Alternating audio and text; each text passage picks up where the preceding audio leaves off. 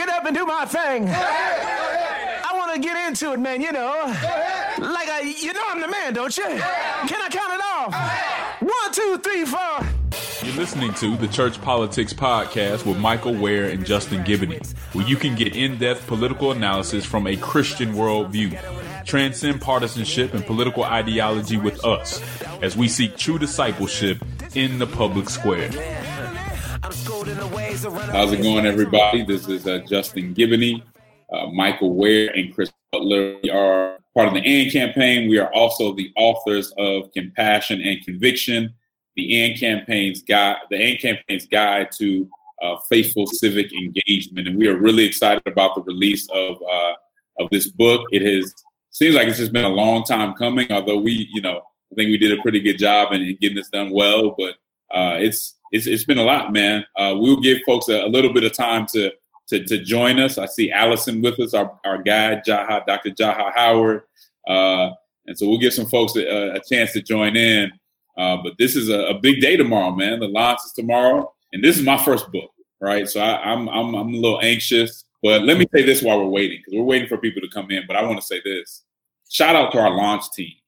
I mean, we are blessed to have the illest launch team in the game. I mean, they really, not only did we get way more folks on the launch team than we expected, they are so involved and understand that we are in this together. Like, they understand that this is bigger than the AND campaign. This is bigger than just this book or me, Chris, and Michael. Our launch team understands, like, we're in this together and we're all trying to change politics. We're all trying to change how Christians go about it. So I really want to give a shout out to our launch team. Our launch team is legit, man. They're excited. They're going hard already. I mean, we sold a lot of books, more than we expected to, at pre-order, and most of that was because of our launch team. So I just want to give a shout out to them as we prepare to just answer you guys' questions and really just get into it. Any preliminary thoughts from Michael or Chris? I'm just excited. The 2-year anniversary of my Join the AND campaign is just in a couple of weeks, and we've been talking about this almost from the day I joined. Sort of how do we concretize and sort of make broadly available our framework, and so to be at this moment where this resource is going to be available to individual Christians, to churches, to Christian colleges and parachurch organizations. It's just like, I'm just so excited to see what this book does out in the world. Awesome. Chris? Yeah, for sure. No, I mean, I think I just shared your guys' excitement about it. I've just really been praying that God will really blow our minds with what happens with the material now that is going to be kind of out there in the world. I think that it is certainly something that can help equip a lot of folks. I always tell the story. When I first met Justin in Atlanta, it was like, it was like finding an oasis in a really, really dry land out there in civics and politics for folks who were, living a life that didn't fit neatly in either kind of accepted political ideological framework. And I think a lot of people are going to have that same experience when they read the book. So I'm excited about it. Awesome. For those of you just joining us, we are about to be talking about our book, which launches tomorrow on July 21st. It's been a long time coming, and we're just so thankful that you're joining us. I see Zach Holloway. What's up in Minneapolis? I see Kristen Cairns, our guy, Stephen Howard, our sister, Natalie Richard. DC showing up. Yeah, DC in the house. Again, Dr. Jaha Howard. We got George in the house. Again, we are so excited for y'all joining us, and we are going to be answering your questions. The main thing we're going to be doing tonight is answering your questions in preparation for our launch tomorrow. Again, the pre-order sales have been great, and I'm going to credit. I love Michael and Chris, but I'm really going to credit our launch team because they have been awesome. Again, they understand that this is about us as Christians coming together and doing something different. So before we really get into the questions, which we're coming, so get your questions ready, write them down, whatever you need to do, we're going to get to it. We're going to try to answer everybody's questions. I kind of wanted the guys real quick to talk about why we created this book, right? Well, what was the need, and why did we think this book was so important? And I'll just start off from me. Our number one thing while we were writing this book was to be biblical, right? We wanted to make sure that everything we said was not from our political opinions, was not based on our political affiliation, but was really based on how we saw the Bible speaking into the conversation. And sometimes that was to say that the Bible doesn't speak on this specific thing, in specific terms, and we need to be honest about that. So that's how we went into this conversation. But I remember the one thing that really stuck with me, and why I knew we needed to write this book, was talking to a pastor who told me that after the 2016 elections, he had a multicultural church, that he literally had people in his congregation fighting about an election, right? And that hit me, that struck me, and it let me know. And he was a experienced pastor, he was a faithful pastor, but it still let me know that pastors and churches and faith orgs needed a resource, and that Christians needed to kind of have a paradigm shift with how we thought about politics. And I think God has granted the AND campaign, not through one person or anything like that, a framework that we can apply to today's politics that's really going to help everybody. So I would just say I wanted to create this as a resource. I wanted to make sure that we were as biblical as possible so that we could help people on different levels. So I think this book works for the person who hasn't been involved in politics and wants to know how to get into it the right way. We're going to give you practical. So this isn't just theory. It's spiritual, but it's not just spiritual. We're going to give you practical steps on how to get involved in a real way.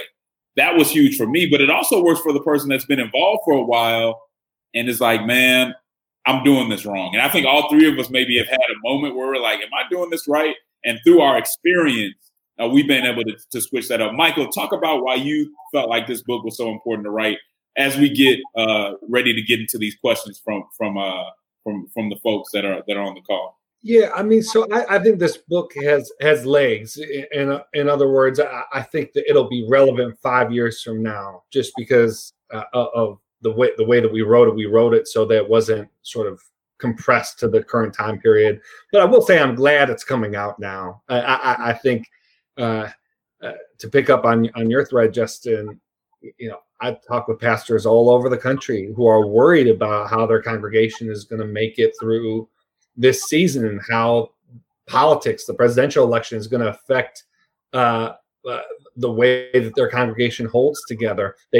They're not quite sure what to say because most pastors don't have political science degrees. That's not what seminary taught them to speak into moments like this. And so I'm excited for this book to provide a common vernacular, a common set of resources. You can walk through this book with your small group, even if you all don't agree politically. And this book will remind you that as Christians, we share something that is far more fundamental than our opinion on the capital gains rate or some of these prudential issues, which are important, but there's something more ultimate. And we try to. I love the balance of the book to emphasize how important politics is.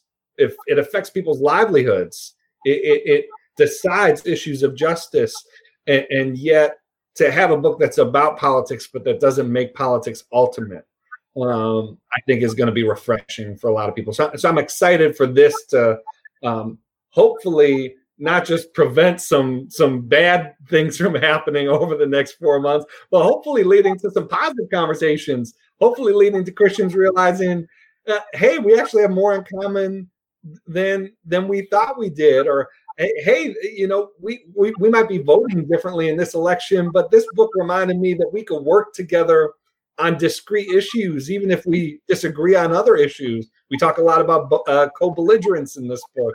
We talk a lot about sort of processing politicians' rhetoric and understanding sort of what they're trying to get out of you. So yeah, I'm excited for this book. I think it has legs, but especially in this season where politics is so going to saturate the culture, I think it'll be an immediate resource for people.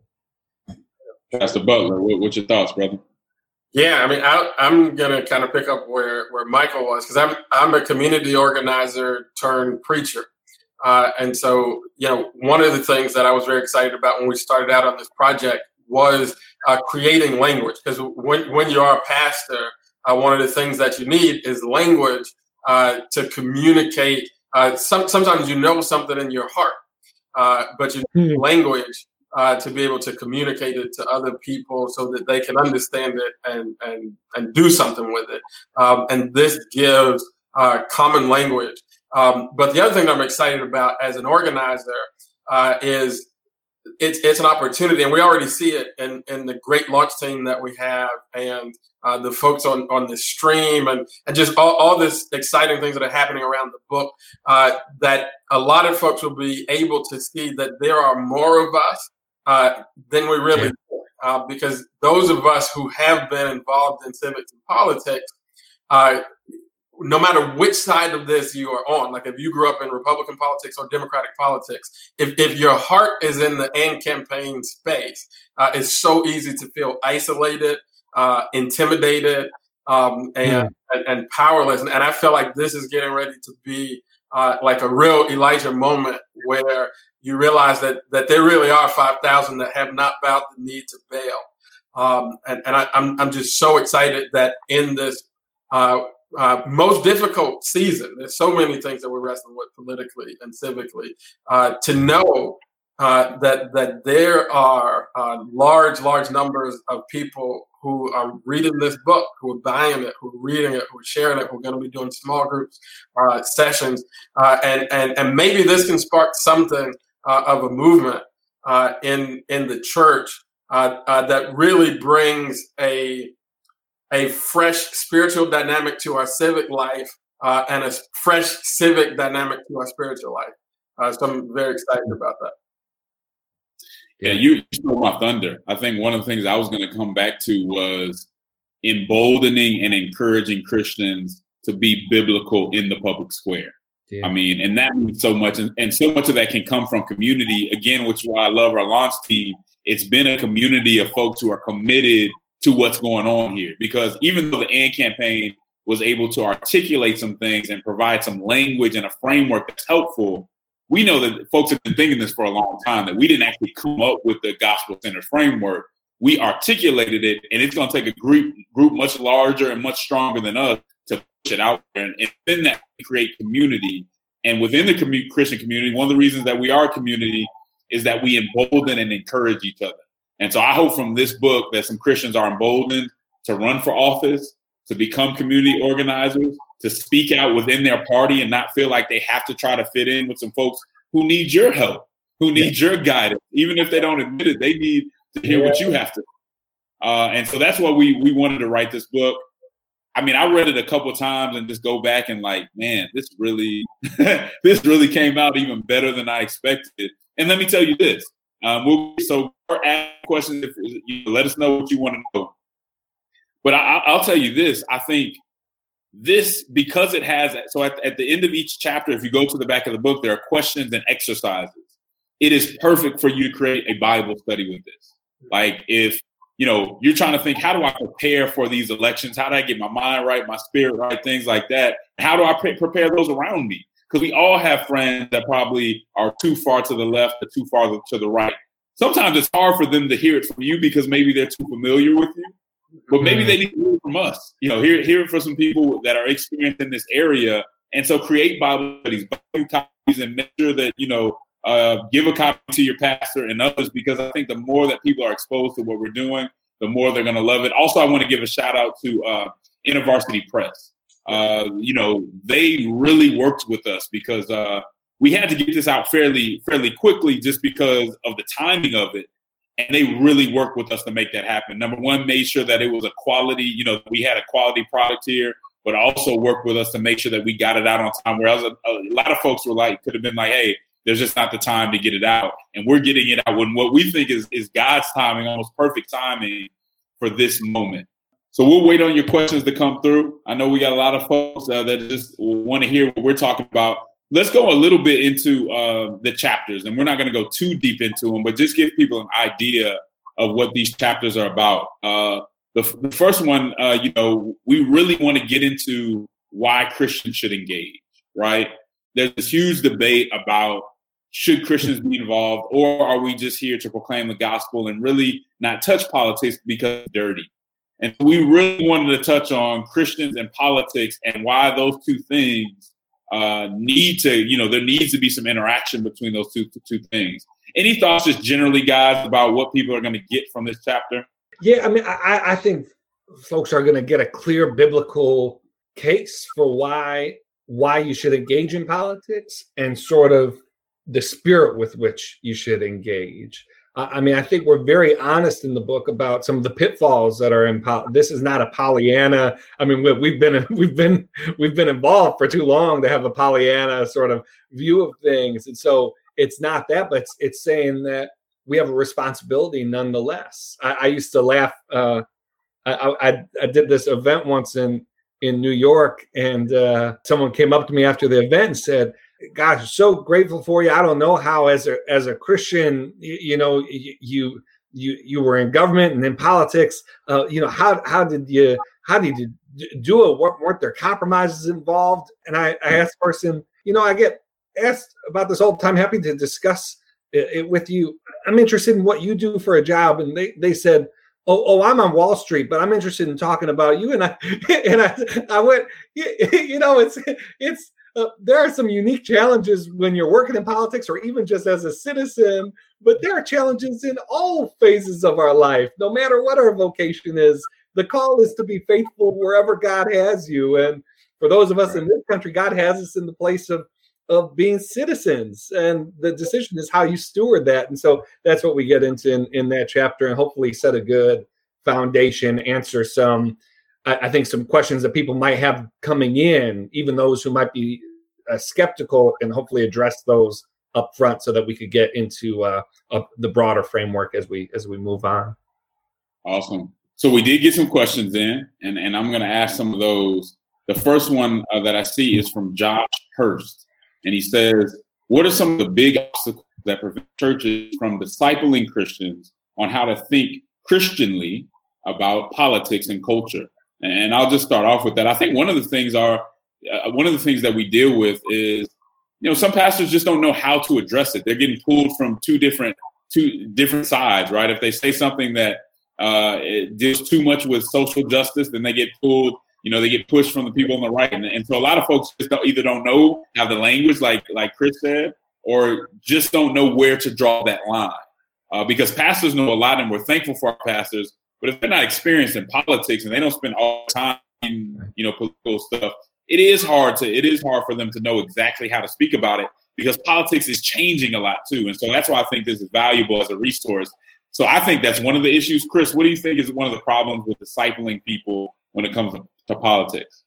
So, I think that language and framework is so important. I mean, if you think about most of the stuff that we spend time discipling our church members, and we have been taught either in school or through some other kind of training, we've been given language and we've been given framework. So when we say, to talk to somebody about, reading scripture or, what to do in marriage. I mean, the language around faithfulness, fidelity, quiet time, devotion, like we take these things for granted, but none of us came out of the womb knowing that language. And some of the stuff that we do as pastors, we certainly didn't come out of high school or college with that language. We learned it from somewhere. And a lot of stuff that we kind of know, because most pastors really know a lot of what's in this first chapter kind of instinctively, but you just haven't been given the language to consistently and systematically communicate it. And I think that's the main thing that you get out of that first chapter is a I don't want to call it, I don't want to raise it to the level of a systematic, but you get language in order to consistently lead somebody down that path. No, that's good. There is a word in there, and I think there's a couple sermons too, if you need it. Here's the next question we got from Wendell Cole. What are some avenues that you'd recommend to research local issues? Michael, what do you think about that? What are some avenues to research local issues? I mean, I'll say for one, your local newspaper. I think we overlook that way too much. You also can go to your go to the source, go to your city council, read what's on the agenda. Sometimes you don't have to go to them. It's on the website and you can read what's on the agenda, things of that nature. Same thing with the school board. What do you think some other ways to learn about local issues? Yeah, so depending on your locale, there are all kinds of interesting organizations and people that are doing local journalism, even outside of like the mainstream paper. And so finding local actors who you feel are tapped into various streams of influence and following them and just trying to tap in that way.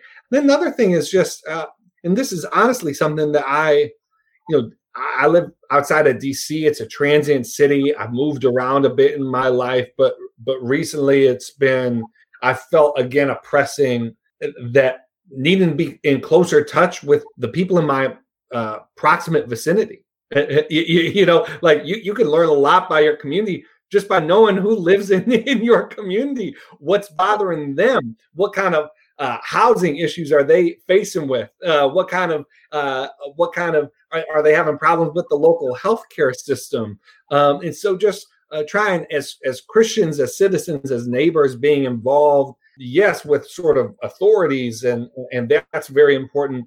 But I've been challenged recently to be more aware of and more embedded in my actual local community, and that's a key thing. And then obviously a key way to do that is through the local church. Like a key way is to be involved in the life of local church, which is both community and institution, is both authority and sort of fellowship, kind of the nexus of the two. And so that could be helpful. So any thoughts on that, Chris? Yeah, I mean, I think you guys pretty much covered it. I mean, I like living in Chicago. I always say that we're the biggest small town in America.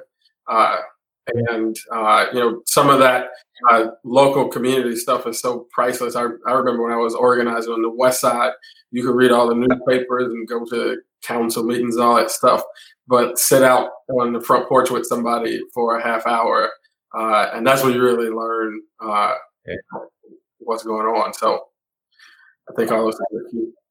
That's good. Get to know the folks around you, man. Speak to your elders, folks like that, folks who've been around for a while. And you'll find out a lot. I know we used to go to some of the senior homes sometimes just to help out, feed folks, and just those conversations with the elders. I learned so much about the history, things I had no idea, connecting dots that I wouldn't have known otherwise. So that's something to think about. Next time we have something from Zach Holloway, who says, speaking of co-belligerents, in your experience, have you felt the need to clarify the difference in ground level motivation or values from the beginning, or focus more on common engagement? Man, the book gets deeply into this. Zach, you're going to want to read the chapter on partnerships and partisanship, and it digs on this. I mean, it's perfect. So I'll tell you a little bit now. I think one of the biggest things, and we give you very practical steps to go through this, is you need to know where the boundaries are. Whoever you're partnering with, you need to know their motivations, know their ideology and all those things, and be very clear on who you are and what your objectives are and how far this project or whatever you're doing, this initiative is going to go. Again, we really flesh that out in the book. I think you'll walk away from this book and say, I get it now, and I can go out and stand with some folks who are non-believers and feel confident that I'm not compromising my beliefs. Anything additional you guys want to say in that regard? I mean, the book goes really heavy on this point. Yeah. I would join Justin and say read that chapter for sure, because I think that it's not always an easy question, and we get very much into it in the book. There is one thing though that kind of runs throughout the book that I think when it comes to this idea of co-belligerency, we always want to keep front and center, and that's to just be very prayerful and be led by the Spirit of God as you are doing every kind of engagement. But that I think that work pressing, you want to be very, very prayerful about as you're doing that kind of work. It's a good thing that you're asking that question and taking it seriously, because too many Christians don't even think about it. Right. We join an organization or join a group or a movement, and just go along with them, not even realizing that they're pulling us away from some of our beliefs. And right? Right. Yeah. The AND campaign would never tell you not to join in. We think throughout history, things have done their time, embrace for that. But you got to be thoughtful. You got to really think about, where the common ground begins and where it ends. Yeah.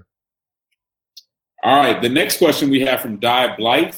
Is there a way for you to get the information about AND to all churches? We're trying to, every day we're thinking of ways to do that. We're still a fairly small organization, although I think we're scrappy and we're punching up. I think we're doing a very good job. But really, again, it's you. You guys are going to help us kind of get that message out there, because it's a message for the church. It's a biblical message. The AND campaign is helping out, but it's bigger than the AND campaign. So I really think for us to get our message to your church, it's going to take you. For us to get our message to churches around you, it's going to take you. So we are very happy if you'll hand our books to people, share our content on social media, share it with your network. But at the end of the day, we only have so much reach at this point, and we really need God to help us out with that. So I think that's the key. We have plenty of content, so there's no lack of content, especially with the book. But I think you guys are really the X factor with that. And if you'll join us in this movement, we'll really spread the word, because we've noticed that when Christians hear about this framework, the more they hear about it, it's like, this is what I've been waiting for. The hard part is getting it to enough people, because there's so much information coming at them. They need people that they know and trust to bring the conversation to them. Any thoughts on that, guys? Or just to pick up on where you left off, which is, kind of, if I was going to express one of my hopes or something I'm looking out for is, what happens with key ideas is there's a legitimizing moment. And if this book can play a role in stoking that legitimizing moment for this way of looking at things, looking at politics, as Justin has said, we didn't invent. We're drawing on example and Christian tradition and theology that's old. But what it needs is a legitimizing moment where people say, oh, that's actually workable in the here and now. Some of these ideas aren't just things to be taught in your homes and sort of practiced in your own sort of personal life. These are things with public application. And so that's what I'm hoping the book can play a role in doing. That it's literally a concrete sort of physical thing that people can actually see, and it'll be in bookstores and it can hopefully grow from there. Awesome. We got another question from Ben. This is a good question, as all others have been as well. But how would you recommend presenting the book to those who are so entrenched in their political idolatries that they are immediately suspicious of the book being too conservative or too liberal? I'm thinking about a few people in my church that I imagine will be suspicious.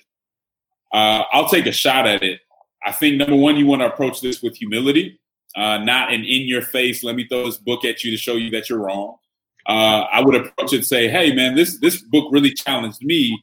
Let me see what you think. And you may even start with a point in the book that they would agree with, right? So there may be a point in the book that you say, you know what, they're going to like this point.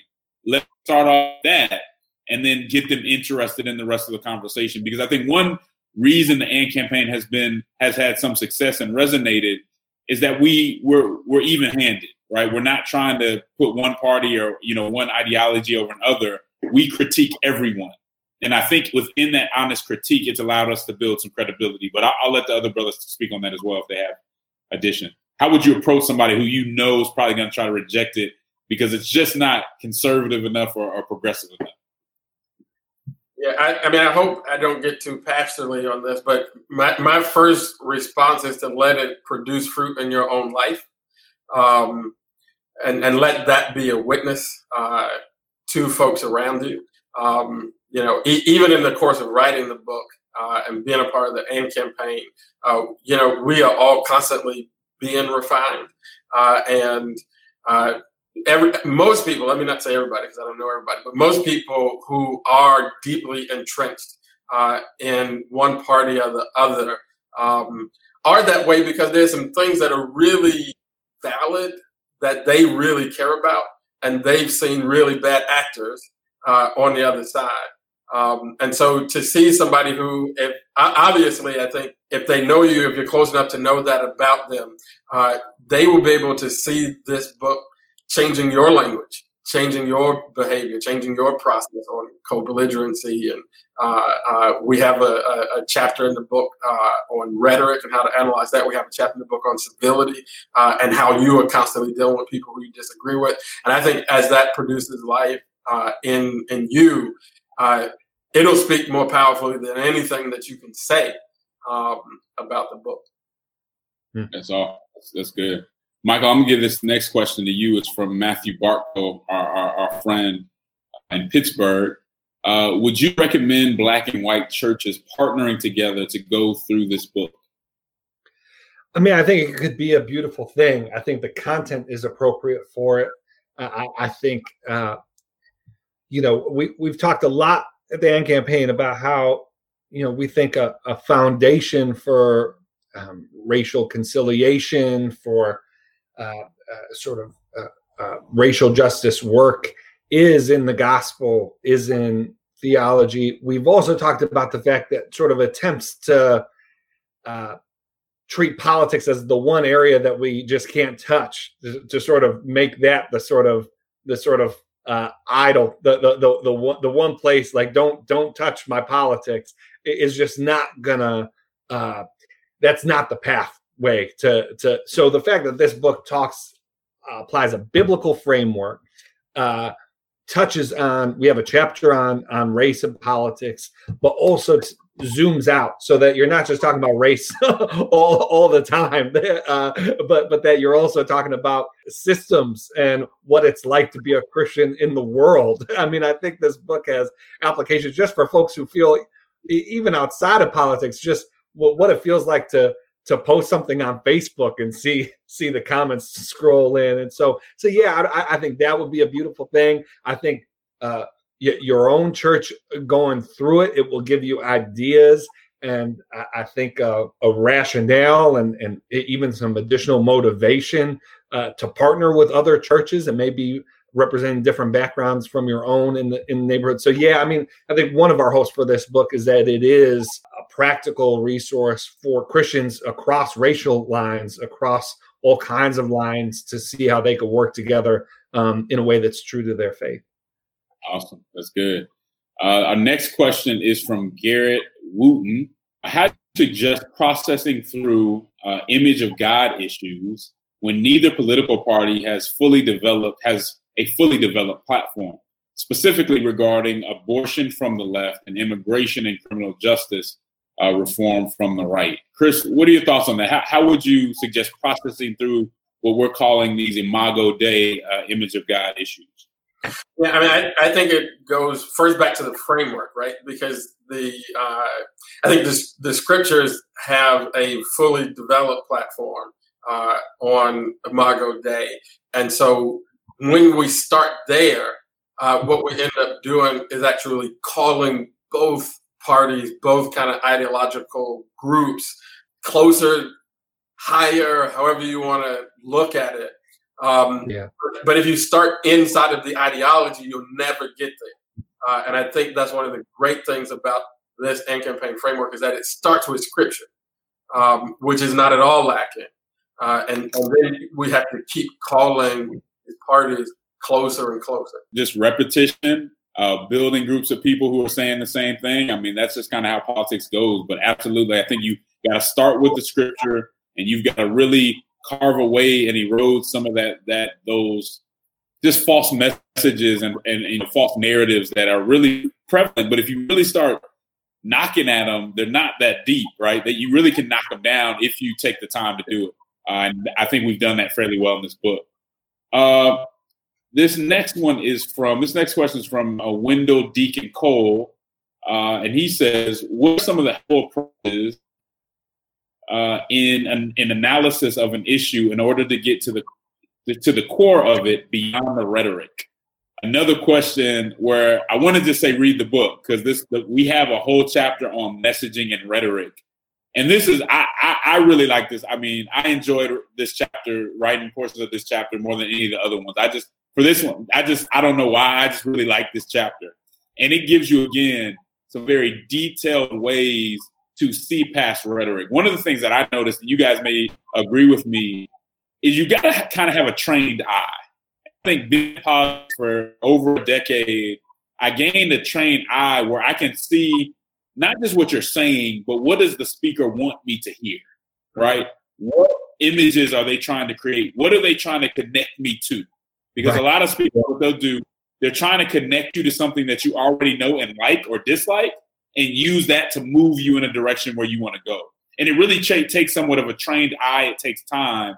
But if you read this book, and you might want to read this chapter a couple times, you will understand what a trained eye sees, and then you'll be able to kind of analyze what people are saying, not just based off what's coming out of their mouth, but what symbols and what images they're trying to create for you. Any additions to that, guy? Yeah, no, I mean, I think that's exactly right, and it's, again, I want to emphasize, so there are books and trainings on media literacy or understanding medical information. So I do want to caution people against feeling like politics is this one complicated realm and everything else that I go through in my life is simple. When we talk about processing rhetoric in politics, it's only because it's a specific sort of medium. And just like if you want to understand any sort of stream of culture or any sort of area of expertise, you need to treat civic life with that kind of attention. And when you do, you'll see it's not something that promotes cynicism. It's actually something that promotes understanding. You'll start to watch politicians speak and go, "Oh, I know why they said it, even if that's not the way I would have said it. I understand the concerns and the things that they have to navigate that led them to say it that way." So sometimes understanding things more deeply will actually lead you to feel less cynical about the process, because now you're not just sort of paranoid all the time. You're not sort of wondering if there's a shell game going on. You'll actually be able to see what's under the shells and see what's happening. And so I think the chapter does a really good job of unpacking some of what motivates elected officials, why they say and talk in the way that they do. Yes, it will give you an eye of skepticism when that's required, but it'll also just help clarify the process for you. Yeah, I think I would just add to that question.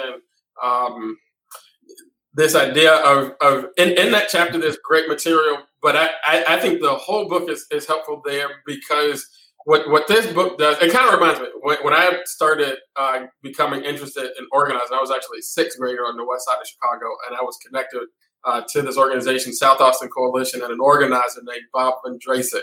And when I told him that I wanted to learn about organizing, he gave me Saul Alinsky's Rules for Radicals and told me to read the book. And then we could, start to talk about what organizing is. And what Alinsky does is in that book takes the progressive agenda and connects it to the tactics of organizing in a pretty systematic and organized fashion.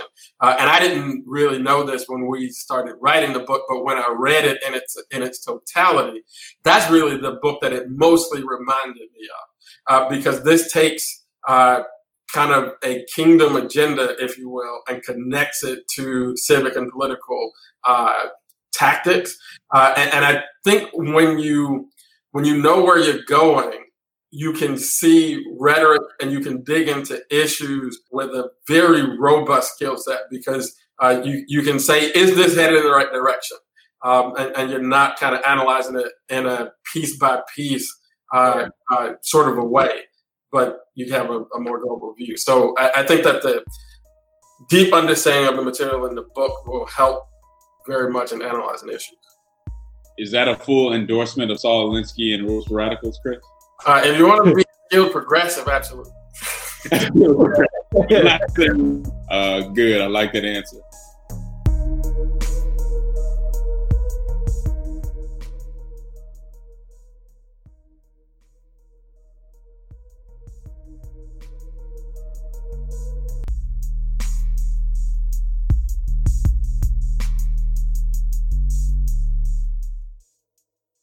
our next question comes from Stephen Howard, who's our guy.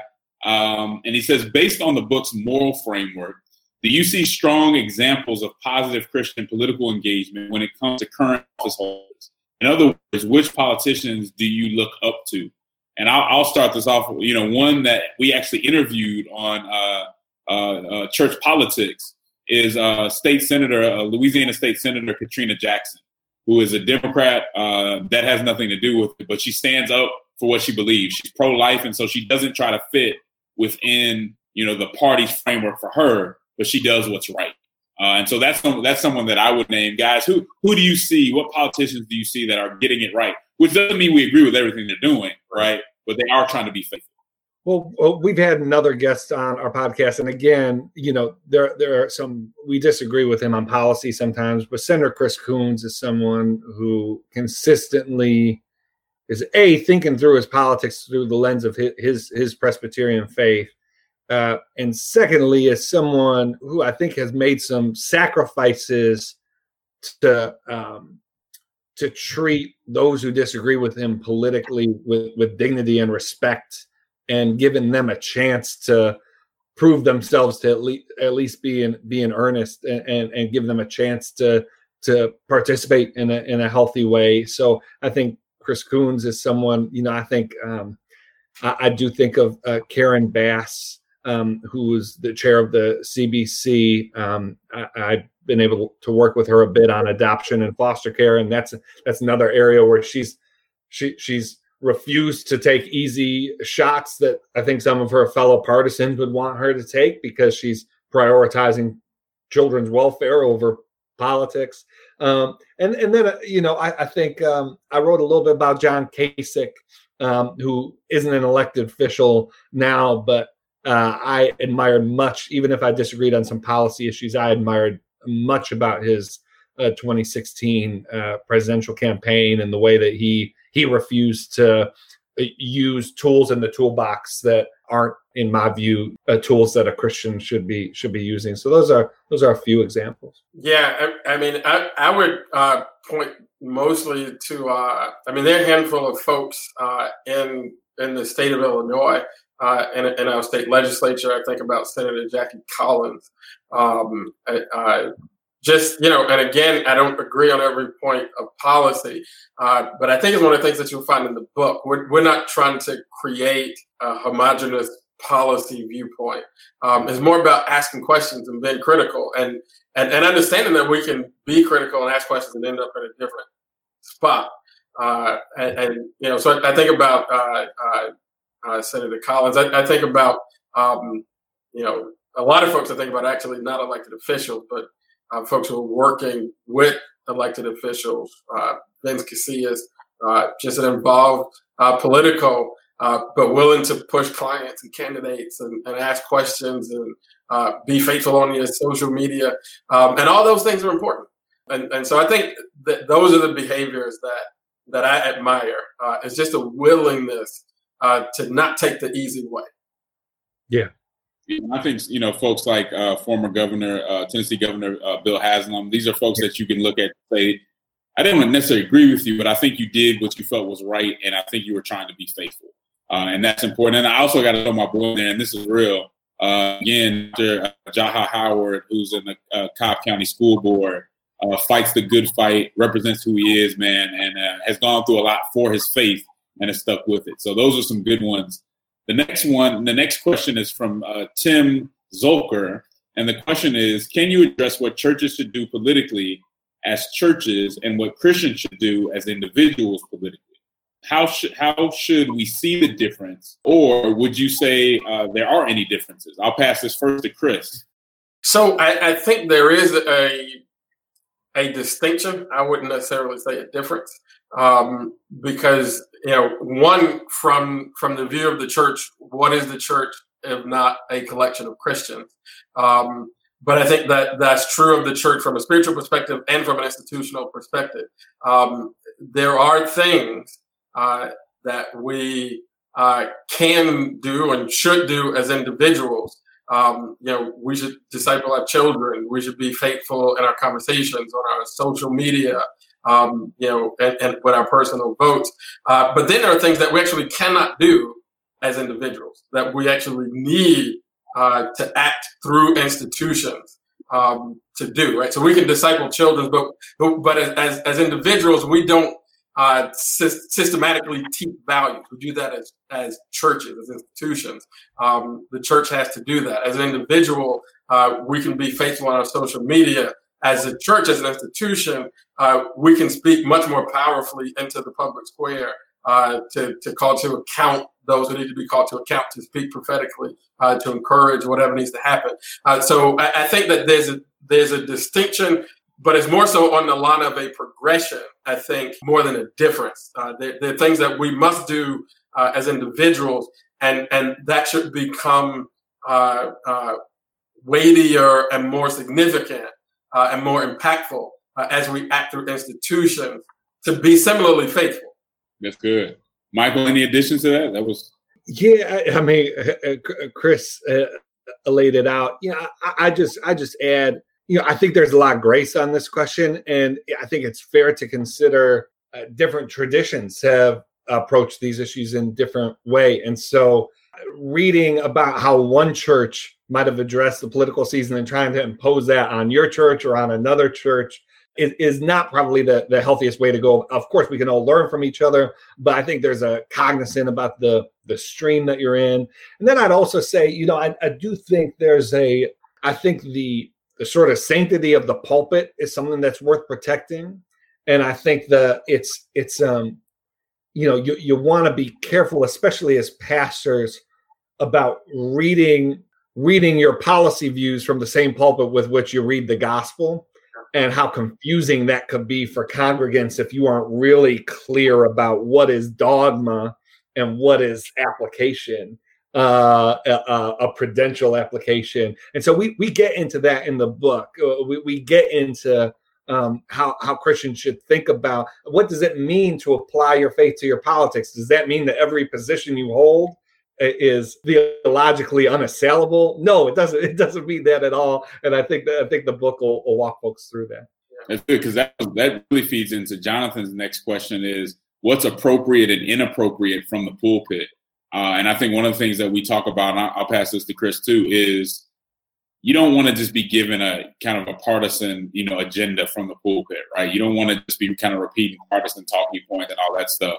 Doesn't mean that you can't speak on issues, and there are issues that we think you probably need to speak on if you can. I'm very slow to tell pastors what to do, but there are certain times where your flock might need to hear how the Bible applies to a certain issue that's really impacting society. A lot of times we hear a lot of partisanship coming from the pulpit and on both sides, and sometimes that's just not helpful. But I'll let Chris speak on it a little bit, because you're gonna get that in the book too. Yeah, man, I think there's great material in the book, but I really think, and I've said this a few times, but I think most pastors are good at knowing their flock. They're good at preaching.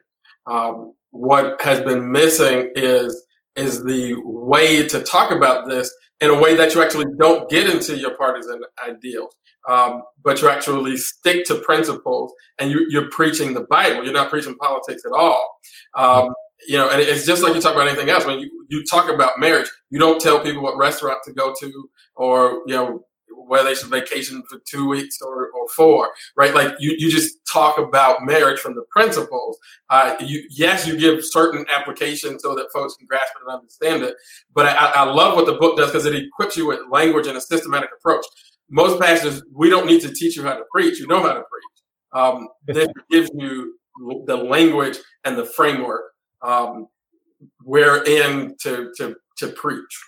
Our next question is from Sarah Kennedy, and it is: what kind of local/state partisan politician or party response do you see in the cities where you have local chapters?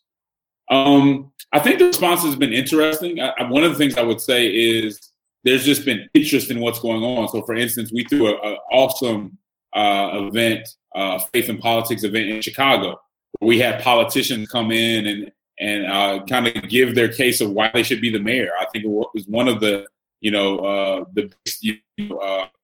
platforms or forums that they had for that particular race. And so there's just been an openness to share. When we create a platform, they've been open to kind of have a conversation. And so there hasn't been really any fight or anything like that. We've been just focused on education a lot of the times. And there's been an openness to participate. Hopefully it stays that way for a while, but that's generally been the response that we've had, that politicians have been happy to come and have a conversation with us and know that that we're going to ask some questions that are faith-based questions. And they've been open to receiving those. So I think and for the most part, it's been a pretty good response. Gina Koppel has the next question. Can you give us a brief overview of the book and what the AND campaign is about? I'm new to all of this. Maybe others watching are too. I'll give you something brief because I think a lot of people are watching kind of know what AND is about. But in general, the AND campaign is urging Christians to be a little less partisan and to be a little less ideological and more biblical. We think that it's time for a paradigm shift in how Christians view politics. We think too often that Christians have allowed their political affiliation to become religious in nature. And so they are following their party and their ideology into spaces and into ideas and votes that are just not healthy and are not faithful.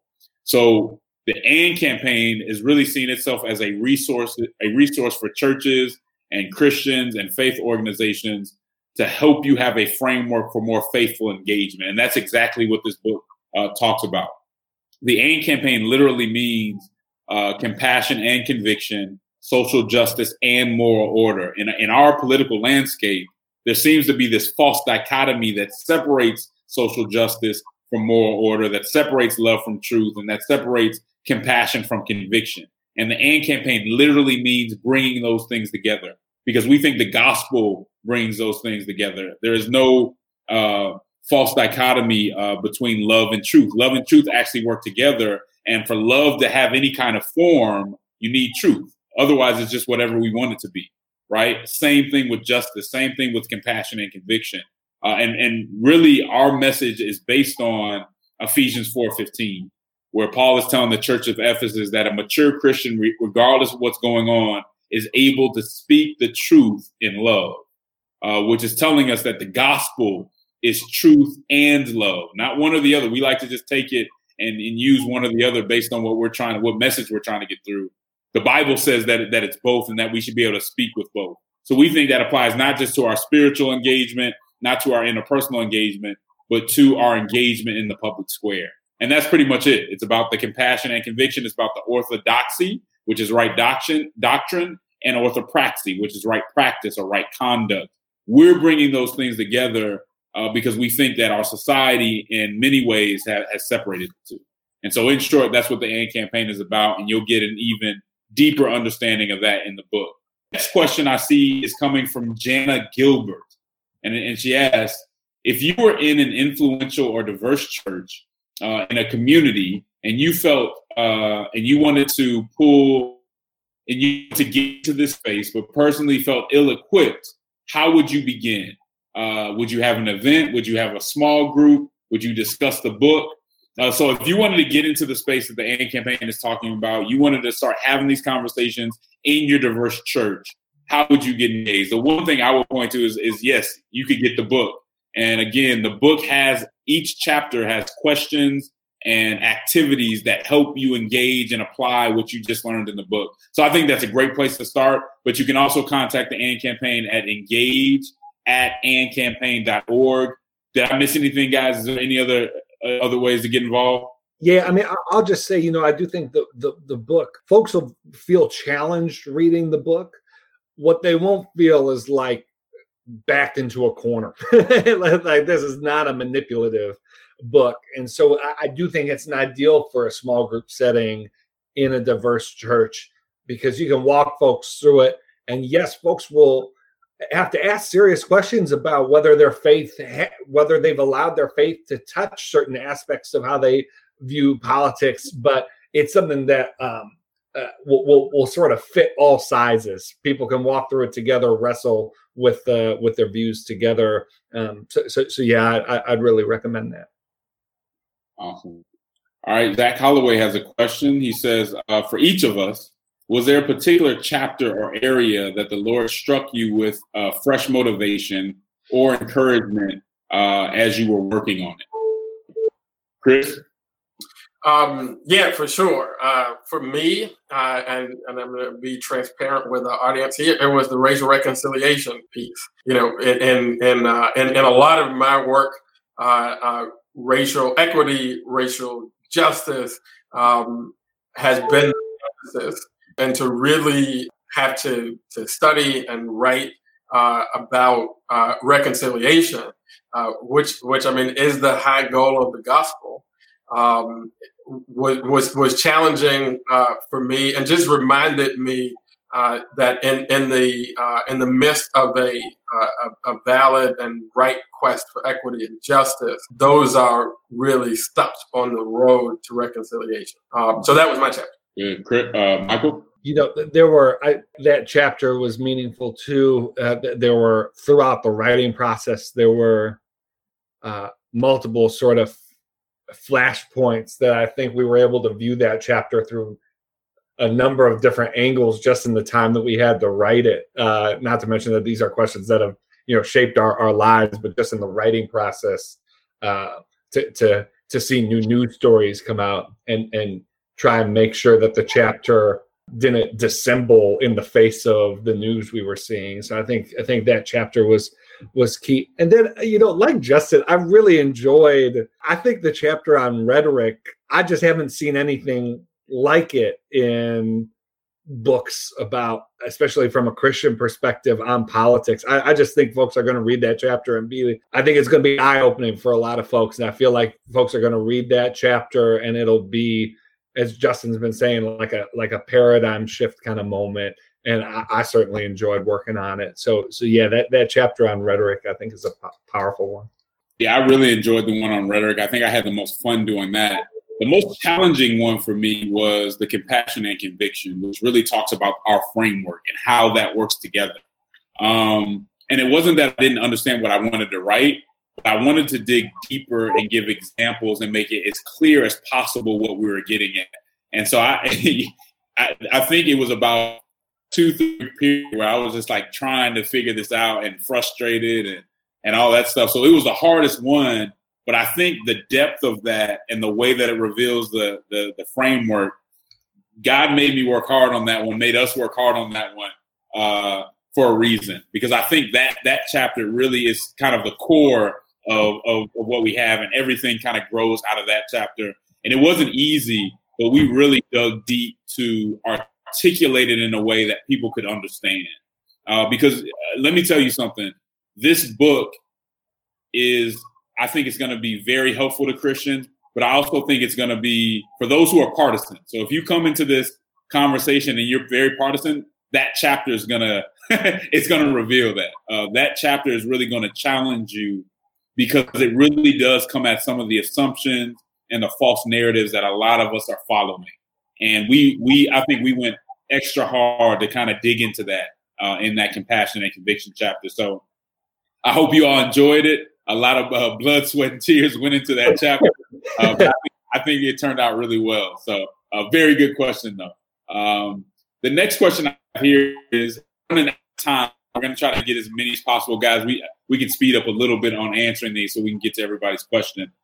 This one's from Eric Reagan. It says, I've heard many Christians talk about feeling politically homeless. Do you think it's important for us to choose a party to maximize our impact or for any other reason?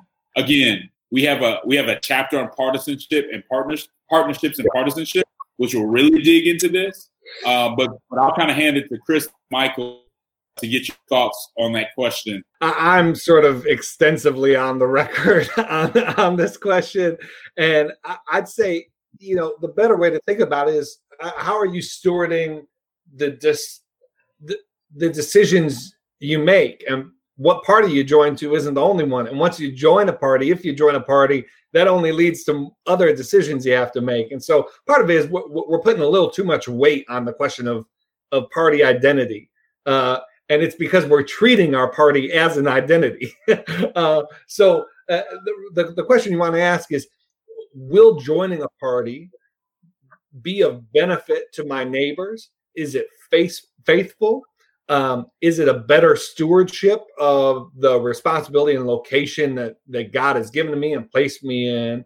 But I wouldn't load so much sort of moral burden on the question. If you're praying about it, if you're thinking about how you could be useful and how God can make you useful in a situation, those are the kinds of questions you want to ask that'll help you figure that out. Yeah, and I think so. Do you have to be in a party to be faithful? No. Is there a practical advantage at some point to being in a party because you're using a party as a tool? Was there a practical advantage to using a hammer, in certain situations? Yeah, it doesn't mean that hammer's your identity, though, right? So that's kind of one way to think about it. I think there is some practical help there. But again, when you go to that chapter about partnerships and partisanship, you'll get an even deeper dive into what we mean from that. Let me next go to Andrew. Andrew has a question, and he says, your tagline is too progressive for conservative, too conservative for progressives. However, convictions can often lead us to positions that aren't centrist or moderate, but seen in the public as far right, pro-life, or far left, universal health care. Can you explain what you mean by that tagline? I wouldn't take that too far. It's more of a feeling, a general feeling, right? So you can't apply it that specifically. But I think what we meant was that a lot of Christians feel like when I'm around my progressive friends, I can't agree with everything they're doing because they're too far left, right? Or when I'm around my conservative friends, I just don't feel completely fit in. And what we're more saying, rather than a direct application of that tagline, because it is a tagline, what we're saying is good. Don't feel like you have to fit in with either side. It's okay to be a little bit different. That does not mean that you land in the middle of every issue, right? Because that would be generic. That would not be helpful at all. It's more of a thought process, right? It's a sort of humility. It's an understanding that there's nuance, right, to the conversation. And so I'm not just going to be with one ideology every time. That's really what it means, rather than we would be directly in the middle on every issue. Because sometimes we may be more conservative of what we think than some Republicans are. Or we may be more progressive on how we think of it than some Democrats are, right? But the general idea is it's okay not to fit in, right? It's okay to be different than what's presented to you. And that's pretty much what we're getting at. Can I just say one thing on that, Justin? Because I think it's very, very important to the potential of the book, because this is a mostly moderate country, but too often we treat moderates as if what moderates us is dispassion on issues. That's not what moderates us. What moderates us is that we don't fit nicely into either side of the political dichotomy that most people try to put forward. And I think that's true about not just Christian moderates, probably every moderate. Yeah. It's not that I don't care. Is that the things that I feel strongly about on some issues, I feel, the way that the right feels, and on other issues, I feel the way the left feels. But I feel very, very passionately about that. And I think that there's potential in this book to organize the middle, right? There's a very passionate middle, though, right? Like not dispassionate and don't care. No, it's good. Very good. Polly Harden has another question, and she asks, how do you communicate to Christians who would have different interpretations of Scripture that influence their involvement in politics? Very good question, and we handle this clearly in the book. We are Orthodox, small O Christians. We are biblical Christians, which means, we have a high view of Scripture. And so when we're communicating, we think that the Bible has a hermeneutic, right? So there are things, we have different denominations. There are secondary things that we disagree on, right? We all don't disagree. We have, people who think, women should be pastors, people who don't think they should be pastors. We work through those differences. We don't agree on every issue, but we do think the Bible has a general hermeneutic that all interpretations, especially on those primary issues, are not equal, right? And so we can interpret, there are a lot of things that we can interpret. Again, this is a framework. So there are a lot of things that we could say, well, we can disagree. It's fair to disagree on some of those issues. But we would say for something like the pro-life issue, we can disagree on what policy there is. We don't think if, having a high view of Scripture that you can say that, we're not really concerned about how an unborn baby is treated or that unborn baby is not a human. I don't, that to us would not be a accurate interpretation of the Bible. Some people say everybody has their interpretation. People do have interpretations, right? But if I were to read a Dr. Seuss book, The Cat in the Hat, and I said it was really about a moose that lived in a valley, that would just be a bad interpretation, right? And so there are bad interpretations. We try to get as close as we can, especially on those primary matters where we can disagree on secondary matters. So yeah, that's how we're handling that. Is that the last question? It looked like it might have been. No, there's one more. We have Jason Martinez. We appreciate you joining us, Jason. He asked us, with all the concern over Marxist ideology and the social justice movement, do you think it's important that socially conscious Christians develop their own language? I'm going to, I really want to answer this because I just tweeted something out about that. If y'all don't mind, I'll hand it off.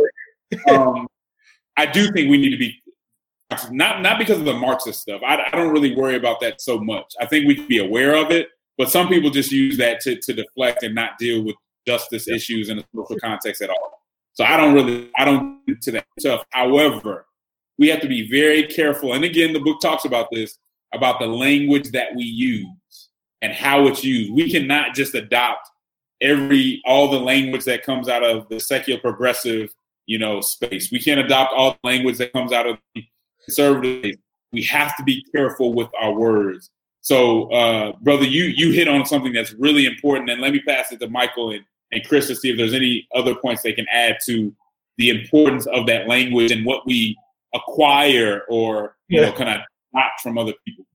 Yeah, I mean, we talk about this a lot. So this question, we could go for another hour. Plus. I think just the thing I'd add to what Justin said was it is really important. So much of politics is language. So much of living together as a society is about language. And so if you're just going to adopt what other people are using as a tactic, then you're taking on maybe more than you think you are. And so, I just affirm Justin's emphasis on it's not just about running policy positions and what seems to be the most concrete thing through a biblical filter. But there's a lot in scripture about being careful about the words we use. It's not just about sort of how we act or sort of where we spend our money, but the words we use are a currency that scripture pays close attention to. And in politics, we gotta pay very close attention to it. Awesome. Chris? Yeah, I would just say, in politics, we have to pay very close attention to our words, right? And yes, justice, in one way, how can that not be the church's word? But if you really want to get into civics and politics, not for the purpose of being loud, but for the purpose of being effective, then you have to be very critical about the words that we use, because as you'll find in the chapter on rhetoric, that's such an important part of making progress. I think what you should do about that language. And the other thing I would say is that one of the things we need to do as Christians is go deeper with language. We are in a shallow world right now when it comes to rhetoric. And we just need to go deeper. Yeah, I know I said, we could go on, so I should keep it short. But what Chris just said is so important, which is what happens when we just adopt the language everybody else is using, is we're actually starving our society of the rich resources available within the Christian tradition for ideas and concepts and words that could greatly edify our public dialogue. And so that what you said, Chris, is so important to actually go back and think about Christian truths and Christian vernacular as a contribution to the broader society.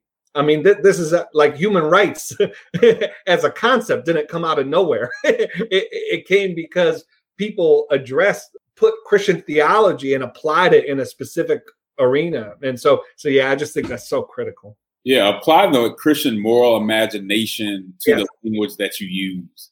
Yes. To limit ourselves to what we're given by folks who don't even have that type of relationship, who aren't even in the Bible, who don't have that rich, some of those rich traditions, we're hurting ourselves, right? We should be excited to say, no, I can say that better. And I can say that more faithfully and in a way that's going to actually raise the discourse rather than lower it. So excellent question. That's it for our questions. We had a good time here. Again, this was our conversation getting ready for our book release, which is tomorrow, July 21st. Please go out and buy this book, Compassion and Conviction. I think you'll really be blessed by it. A lot of people have pre-ordered it. We're already getting some very good reviews, and so we're excited about that. But we really want this to be a resource to the church. Again, it works on several levels for the person just entering politics, but also for the person that's been in politics for a while that's really saying, man, I got to do this better. Because we've all had those experiences, and we want to share those experiences with you. The number one thing we were trying to do with this is make sure that it was biblical and that it could be a resource for you. Again, shout out to InterVarsity Press, who just did a wonderful job, and we had a great time working with them. Shout out to our launch team. Again, you guys are awesome. We're just getting started. We're in this movement with you. Without you, we're not going to reach all the people that we need to reach, but y'all have been doing a great job. We really appreciate you and appreciate everybody who's been supporting the AND campaign, your kind words, your contributions. You buying this book means the world to us. We can change politics. We can change the way America is doing politics right now if Christians will step up and be more Christian in this space. That's my last words. I'm going to give both you guys the last few words and just, tell the people what you want them to know right now.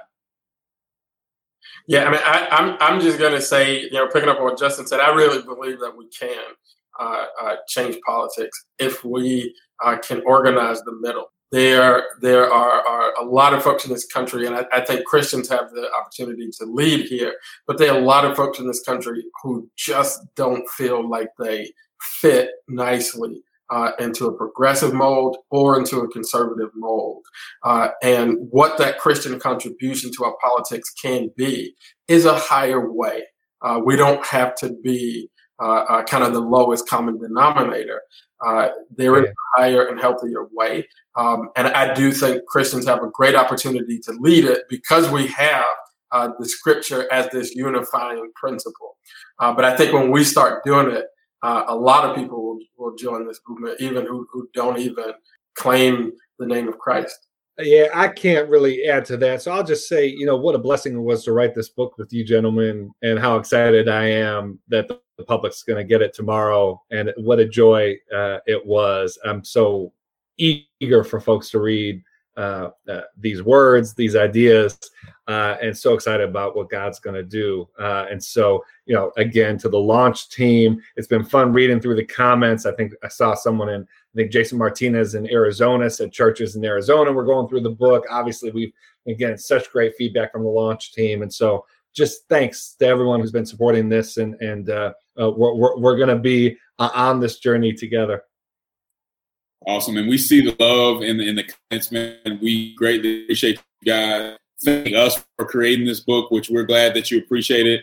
But we appreciate you, and we're depending on you too, right? We're depending on all of you to spread this book, because this is, again, bigger than the AND campaign. We're just a small piece of this, but you guys spreading the word, you guys spreading the content and building on what we do, right? Writing your own articles, getting stuff out there is huge. I think it starts with getting this out, sharing what the AND campaign is trying to do. Thank you so much. And we will be back within the next few weeks to talk about how all this is going. But thank you. Take care. Came out of Nazareth. This is the groove. Tell me, can you handle it? I'm schooled in the ways of runaway slaves. I'm brave. I'm unchained. I'm Frederick Douglass with a fame.